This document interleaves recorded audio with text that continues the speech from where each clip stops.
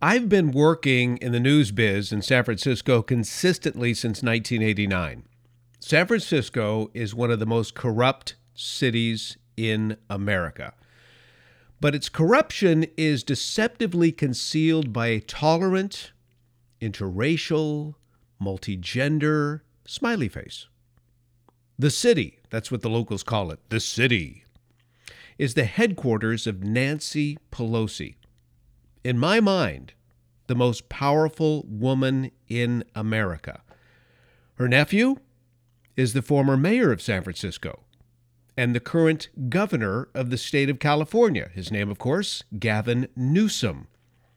His rise in California politics is typical of that of the Democrat Party. It's been more of a coronation than a nomination. And Gavin Newsom is the man I believe will succeed Donald Trump as President of the United States. In this coming election, you ask?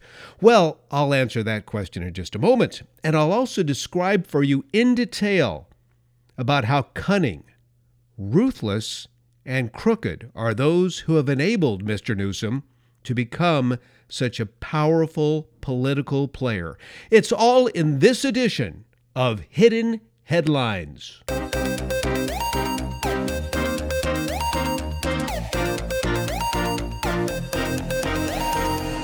Welcome, everyone, to Hidden Headlines, Faith, Family, Freedom. I'm Brian Sussman. More on me at briansussman.com. I'm also on Facebook. Just follow Brian Sussman Show. If you were to meet Nancy Pelosi, and I have, you'd find her to be incredibly sharp, especially now given her age of 80 years old, tireless, well-kept, perfectly dressed, and seemingly very cordial. That said, I don't think it would be wise to cross this woman, especially if you're trying to rise up through the ranks of the Democrat Party, because to do that, you really need to kiss her ring. Nancy Pelosi. She was born as Nancy D'Alessandro. She was raised in a political powerhouse family in Baltimore, Maryland, and I should probably preface that by saying an Italian powerhouse family in Baltimore, Maryland. Let me begin by referring to an article from the Baltimore Sun written by Colin Campbell. This is October 20th, 2019. The D'Alessandro family, a political dynasty with two former Baltimore mayors and the first female Speaker of the U.S. House of Representatives to its name, rose from a small house in Baltimore's Little Italy. The large Italian family's political power derived from a knowledge of how Baltimore worked and an understanding of how to bring the city's factions together. This according to Jack Lapidus, a former longtime state senator. Lapidus said, "They stayed in Little Italy. They were proud of their roots. They didn't move outward. They stuck to the neighborhoods, and they thought the neighborhoods were the most important thing about the city. We've always been a city of neighborhoods," he said, and they were fabulous at recognizing that. The patriarch of the family, Thomas D'Alessandro Jr., or Big Tommy, as he was known, was the son of Italian immigrants, and he did a lot of things as mayor of that town. He brought back a Major League Baseball franchise, the Orioles, and he also celebrated the opening of the Friendship Airport, which is now known as Baltimore Washington International Thurgood Marshall Airport. That was from 1947 to 1959 when he was the mayor. After being mayor, Big Tommy also served multiple terms in the U.S. House of Representatives. He died in 1987. His wife, Nancy D'Alessandro, was the iron-willed matriarch of the family, a driven Italian wife right out of the old country, who ran the legal and political office of her husband from their humble home in Little Italy. She had 6 children, the oldest boy named Tommy, and the oldest girl named Nancy. Now, let me stop there for just a moment, because I think this is really significant. Naming their first daughter after Mrs. D'Alessandro, the original Nancy D'Alessandro, is very significant. There was an immediate expectation placed upon little Nancy. I believe it was an expectation to live up to her mother's reputation. Now, for those of you who are old school Italians, you know how this works. I had the privilege of living, I really found it to be a privilege of living in the Chicago area beginning in 8th grade through high school. I was originally born, of course, in Southern California, but then when we went to the Midwest, suddenly I'm surrounded by truly old school Italian families. I'm reading from ItalianGenealogy.com, and I witnessed this firsthand. There's been a strong custom in Italy, I read here, that determines on how children are named. The first male is named after his paternal grandfather. The second male is named after his maternal grandfather. The first female is named after her paternal grandmother. The second female is named after her maternal grandmother. The subsequent children can be named after the parents, a favorite aunt or uncle, or a saint or a deceased relative. Now, think about your own family, because in most cultures in past generations, children were usually named after family members, and the pattern's very similar to what you see in the Italian tradition. First son, named after the father's father. Second son, named after the mother's father. Third son, named after the father's paternal grandfather, etc., etc., etc. But with Nancy, it's interesting because, again, she's named after her mom. That kind of broke the tradition. My point here is that her mom was a very, very powerful, persuasive, smart, political operative in Baltimore. Nancy was named to be that very same person. Powerful, persuasive, a leader. And whether you like Nancy Pelosi or not, I've got news for you. She is all of that. She is powerful, persuasive, a leader, and she is not to be crossed.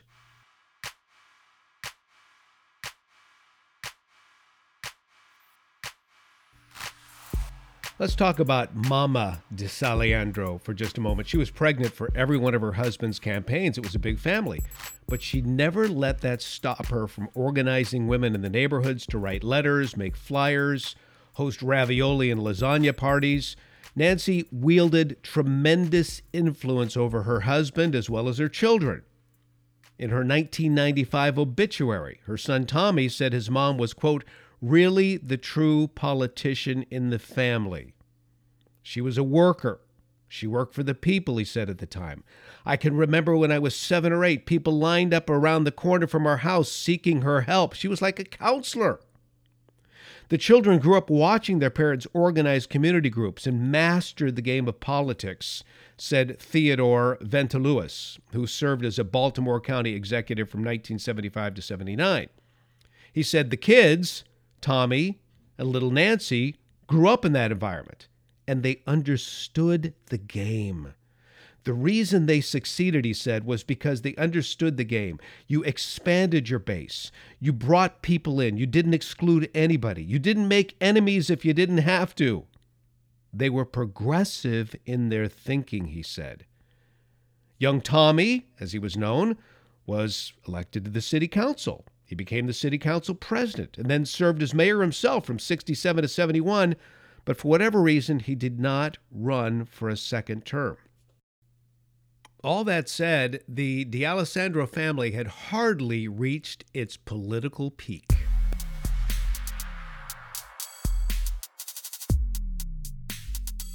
So daughter Nancy moves to California. Yeah, she left Maryland, moved to California. We'll talk about that in just a little bit. But while in California, she quickly worked her way up to the top ranks of the Democrat National Party. In 76, she was elected as a Democratic National Committee member from California. Then she was elected as a party chair for Northern California. This was in 1977. 4 years later, she was selected to head the California Democratic Party. She also served as the San Francisco Democratic National Convention Host Committee chairwoman in 1984 when the Democrats had their big convention prior to an election in 1984. Then she was the Democratic Senatorial Campaign Committee finance chair from 85 to 86. She was playing her cards absolutely perfectly.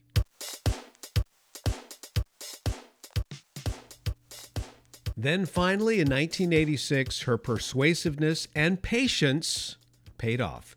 She was designated successor to very popular San Francisco Congresswoman Sala Burton, who was dying of cancer. Nancy was guaranteed the support of the Burtons. They were a very powerful, deep-pocketed family with lots and lots of contacts. Pelosi won the special election to succeed Burton in 1987, then easily won the next general election in 1988, and no one has come close to ousting her since. All those years I was on the radio in San Francisco, I had many people approach me. I'm running for Congress against Nancy Pelosi. Brian, you've got to support me. Get me on the air. Interview me. None of these people had a prayer. They didn't even have so much as a prayer. Nancy Pelosi represents one of the safest, maybe the safest Democrat district in the country, San Francisco. Democrats have held that seat in San Francisco since 1949. Registered Republicans in San Francisco, maybe on a good year, 13%. 13% of registered voters are Republicans. They have not made a serious bid for that seat since maybe the early 1960s. Nancy Pelosi won re-election in the regular election in 1988 and has been re-elected another 16 times. Again, no substantive opposition. She wins with an average of 80% of the vote. So she finally became the first female Speaker of the House of Representatives in 2006, and she has ruled the roost for congressional Democrats ever since. Peter Schweitzer is a brilliant thinker, and he's an author, and he wrote a book in 2010 entitled She's the Boss: The Disturbing Truth About Nancy Pelosi.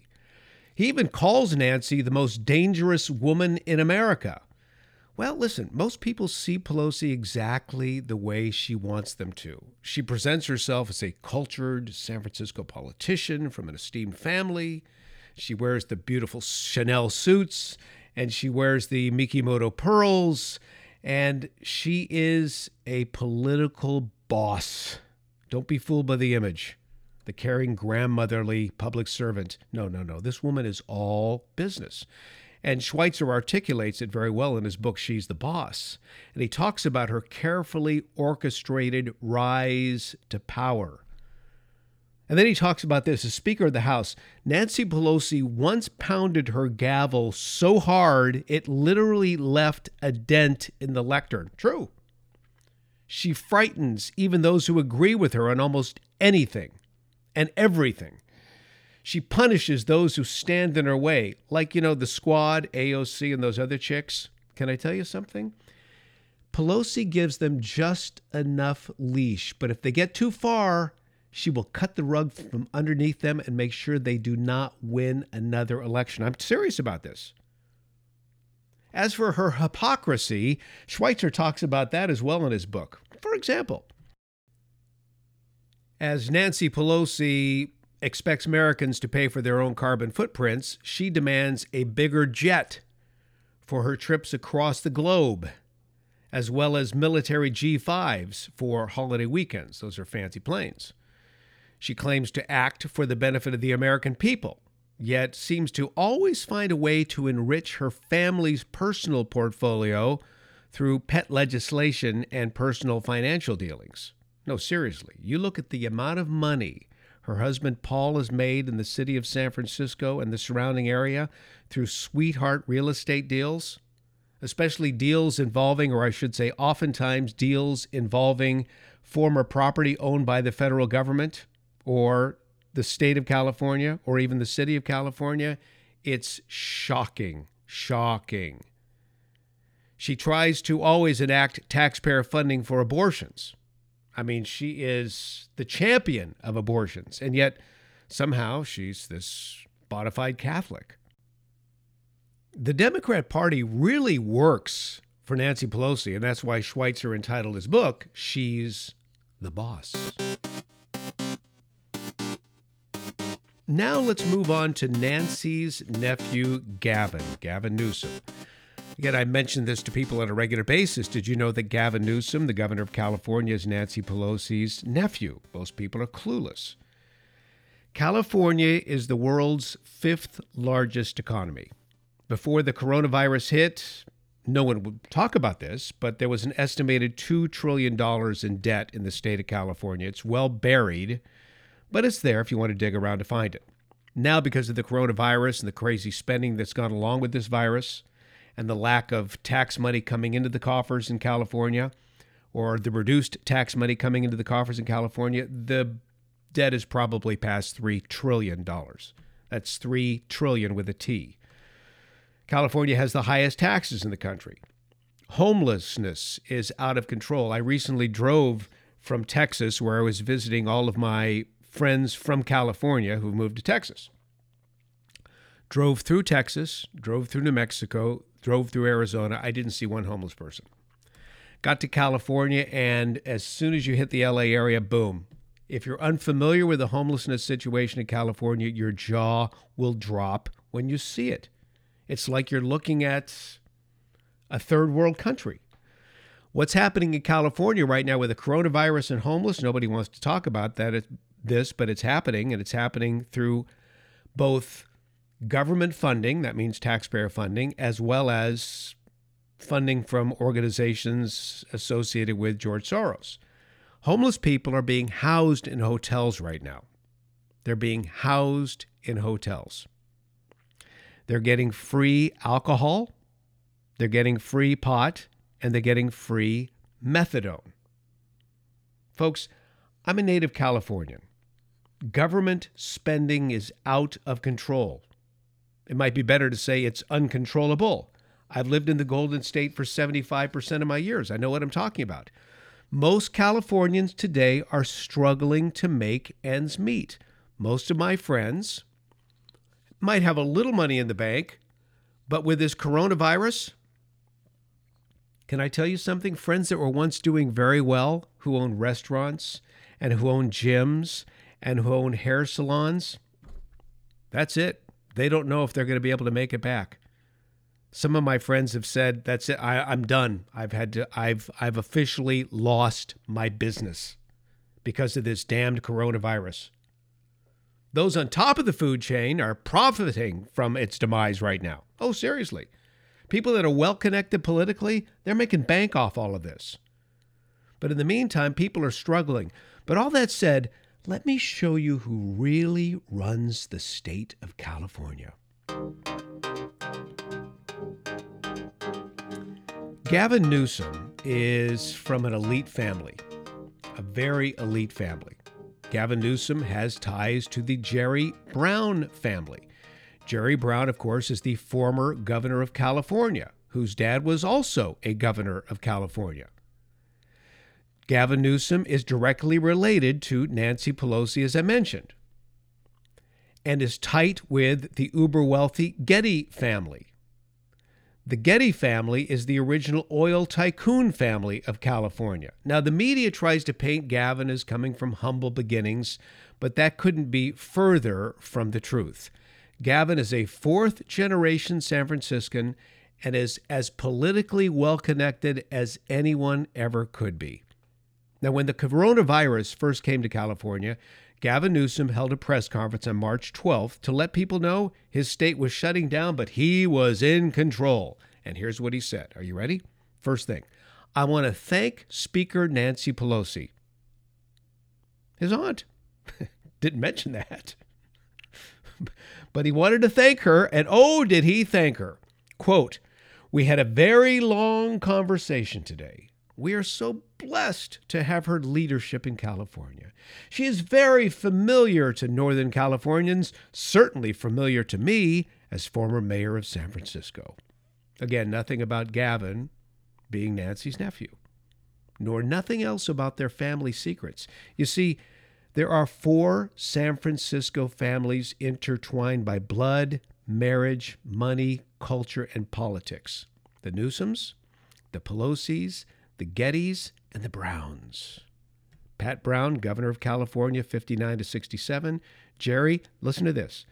Jerry did 8 years as California's governor from 1975 to 83.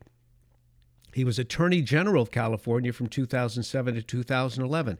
And then, despite a law limiting the governorship to 2 terms, he was elected to a 3rd and 4th term from 2011 to 2019. He always said, well, that law was put in place after I was governor, therefore it doesn't count for me. And the entire political establishment of California and the media said, well, of course. Have another 2, Jerry. Now, all of these connections date back to when Jerry Brown's father, Pat Brown, ran for San Francisco District Attorney back in 1939. He lost, but then he won in 1943 with the help of his close friend and Gavin Newsom's grandfather, a businessman named William Newsom. So let's go back in time to 1943. Gavin's great-grandfather, William Newsom, helped Pat Brown win the 1943 race for San Francisco District Attorney. And then Pat became governor in 1959.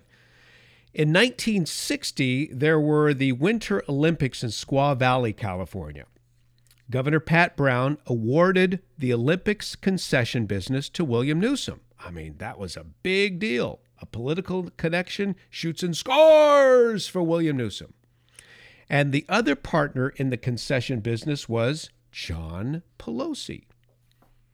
In 1963, John's son Paul married Nancy D'Alessandro, the daughter of Congressman and Baltimore Mayor Thomas D'Alessandro. In 1969, Paul and Nancy moved from Maryland to San Francisco, where Paul's brother Ron was a county supervisor. See, the connections were already there. Ron married William Newsom's daughter, Barbara. So Nancy Pelosi, and by the way, Nancy and Paul, their net worth is at least in the tens of millions. I would guess in the hundreds of millions. And if you told me he was a billionaire, that wouldn't surprise me at all either, because, again, as I mentioned, the sweetheart real estate development deals he gets away with, he always gets first crack at these things in the San Francisco area. It's amazing. And again, no one blinks an eye. No one in the media calls him out. So Gavin Newsom's aunt by marriage is Nancy Pelosi. So now, at the risk of sounding like a conspiracy theorist, let me read something from the Tennessee Star. It's a March 30th piece by Lloyd Billingsley. He's talking about Nancy Pelosi and her credentials as a woman of the left. He begins by talking about a union boss named Harry Bridges. Harry Bridges, by the way, was exposed as a literal Soviet agent. I mean, he was working for the Soviet Union back in the day. Nancy Pelosi praised Bridges. It's in the congressional record.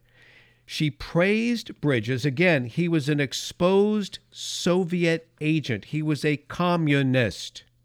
Nancy Pelosi praised him as, quote, arguably the most significant labor leader of the 20th century. Nancy Pelosi was also a fan of a guy named Vincent Hallinan. Vincent Hallinan was Bridges' lawyer. Vincent Hallinan was the 1952 candidate for president of the Progressive Party. That's a communist front group. The Communist Party USA, CPUSA, is a wholly owned subsidiary of the communists, for example, that were a part of the Soviet Union. They ran candidates in U.S. elections during the time of the Soviet Union in the 1920s, right up to 1984. So again, this is a communist front group with ties to the Soviet Union running candidates for political office in the United States from the 20s to 1984. This is all on the record. In 1984, CPUSA presidential candidate Gus Hall teamed with 1960s radical and unabashed communist Angela Davis. Angela Davis was a member of the Black Panther Party. Angela Davis ended up getting a sweetheart deal wherein she was making hundreds of thousands of dollars in a prestigious position at the University of California, Santa Cruz. And this is what the left does. They reward you for your service of being faithful to the party with a sweetheart job where you basically don't have to do anything. Angela Davis. Angela Davis was also the winner of the Lenin Peace Prize in 1976, as in Vladimir Lenin. So this is interesting because you look at all of these players. Harry Bridges' acolyte Nancy Pelosi was one of the party's fiercest partisans. And that trait has been handed down and even emerges in Gavin Newsom. You look at Gavin Newsom, he's somewhat young. He's put together really well. He's got the slick back hair. Now, I know listeners to this podcast probably don't like Gavin Newsom a whole lot. You look at him and your stomach turns. But to most people in America that don't follow the politics the way we might, they see this guy as a dashing young man who they would love to see as president of the United States someday.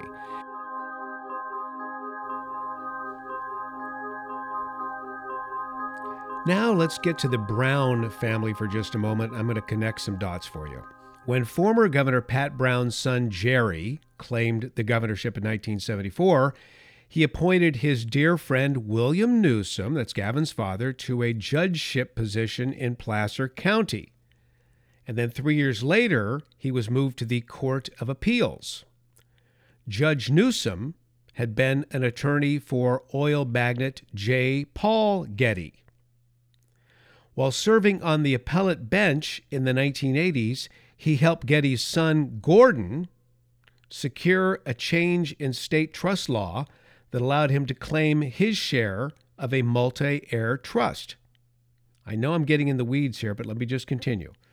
After Newsom retired from the bench in 1995, he became administrator of Gordon Getty's trust. So again, he changed a state law that allowed Gordon to claim his share of a multi-heir estate, a multi-heir inheritance, the multi-heir trust.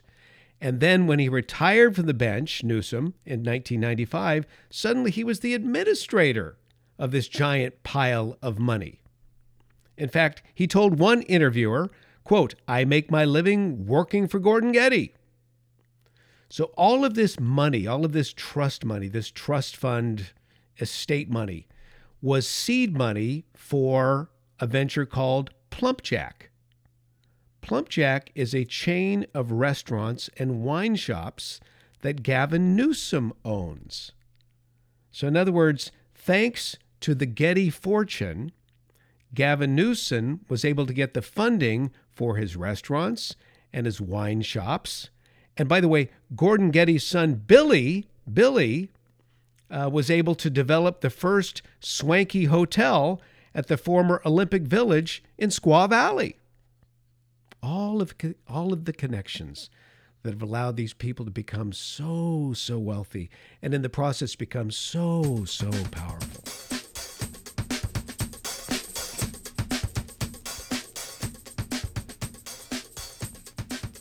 Now, here's another interesting little fact. Gavin Newsom was informally adopted by the Gettys after his parents divorced. What was happening here was the return of a similar favor that the Newsom family had done for a young Gordon Getty many years earlier. Newsom's Plumpjack business. Plumpjack is a series of wineries and restaurants. Plumpjack, by the way, named for an opera that Gordon Getty wrote. This led to a career in San Francisco politics and a stint in mayor for Gavin Newsom, and then the lieutenant governorship, and then the governorship itself, as he succeeded his father's old friend. You see, it's all in the family. And then there's this little gem. In 2007, Gavin Newsom said he quit drinking and would seek professional help for problems with alcohol. This came after he was caught cheating on his wife. It was a big story for about half a day in San Francisco's media world. They really didn't want to have to talk about this because he was such a rising star and so dashing and so handsome and so well-connected, but he was caught cheating on his wife. In fact, he was in a relationship with his executive assistant, who happened to be the wife of one of his best friends. That's low. That's real low. So you're cheating on your wife, having a relationship with your executive assistant, who's actually the wife of one of your best friends. He blamed all of this on poor judgment because of drinking. Well, after all, he owned a winery. He was 39 at the time. He was mayor of San Francisco. Talked about his drinking problems, admitted to an affair with the wife of his campaign manager and best friend. The guy's name was Alex Tork. The woman, who, by the way, is now remarried, was a subordinate of Newsom's and worked in City Hall as his appointments secretary. She also claimed to have some kind of substance abuse problem. I think it was alcohol. That's what she said at the time. So now we're going back to February 2007. I remember this very well. It was on the radio. Gavin Newsom apologized at a news conference saying the affair, quote, is something I have to live with, something I'm deeply sorry for. I'm also sorry that I've let the people of San Francisco down. And then 4 days later, he said he was seeking treatment for alcohol abuse. Quote, my problems with alcohol are not an excuse for my personal lapses in judgment, he said in a statement. Upon reflection with friends and family this weekend, I have come to the conclusion that I will be a better person without alcohol in my life. In other words, he said alcohol is the problem. I'm giving it up. There will be no alcohol in my life. Yes, I'll continue to own the winery, but no alcohol in my life. That's what he said, 2007. New York Times, February 2007. Gavin Newsom plans to, quote, begin outpatient treatment at a local rehabilitation program. Gavin Newsom went on to tell the Sacramento Bee newspaper that he sought counseling back then from Mimi Silbert. Mimi Silbert. Mimi Silbert, a rather famous person here in San Francisco. She's put together an excellent rehab facility called Delancey Street. It's a nonprofit that specializes in substance abuse treatment and helps primarily ex-convicts and homeless people get off the sauce or get off the drugs. And they really do a great job. Over the years, the rehab enterprise has been granted ownership, by the way, of some of the most expensive bayfront real estate in San Francisco. It's interesting how a rehab facility would gain ownership of property worth millions and millions and millions of dollars in San Francisco. Anyway, getting back to the article in the Sacramento Bee. Gavin Newsom says, Mimi called me and she said, you and I are going to spend every night in the next few weeks together. She said, I want you to stop drinking. I want a reset in your life. I want to spend time. What the hell is going on? She goes on in this article in the Sacramento Bee and says, not only did he stop drinking, but he forgave himself and he asked others for forgiveness for what he had done. Silbert said that Gavin Newsom didn't drink for roughly half the time he attended Delancey Street. That means the other half of the time he was drinking. So what in the heck? She says in this article that Gavin Newsom, while he was in this treatment, meeting with her over the phone, by the way, these were phone meetings from everything I've been able to determine, he was never in residency at Delancey Street, so it was either in person or over the phone. In any case, they were getting together on a somewhat regular basis, and at some point during the discussions that they were having, he asked for permission to drink again. And Mimi Silbert said, quote, I felt it was fine. Now, please, folks, I have many friends who are recovering alcoholics. Maybe some of you are listening to this podcast. If any of my friends fell off the wagon and began drinking again, I would be there for them. I would be there for them to say, hey, bro, what are you doing? I remember what happened to you when you were drinking. Look at what happened. You did this, you did that. You almost lost your job. You almost lost your family, whatever. But the first rule in recovery is telling the truth, right? To both yourself and others. Now, I don't know what was going on with these conversations with Mimi, but I can tell you this. The Delancey Street Foundation gets a lot of sweet deals from the city of San Francisco, including funding and, as I mentioned, real estate. So now you've got one of the most powerful guys in the state of California and the most powerful guy in the city of San Francisco, other than Nancy, who, by the way, is his little auntie, right? Or big auntie, as the case may be. And he asks you, I want to start drinking again. What are you supposed to say? Something's fishy here. Was drinking the problem, or was drinking just a way to cover his infidelity in order to protect his political future? We'll never know.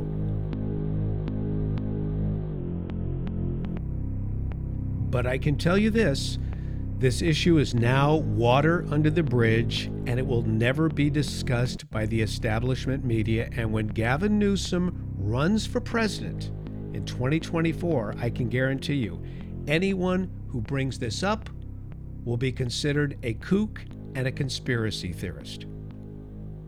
Just some inside information regarding Nancy's nephew, the man who I believe will be the Democrats' candidate in 2024, and the guy who I believe will be president of the United States shortly thereafter.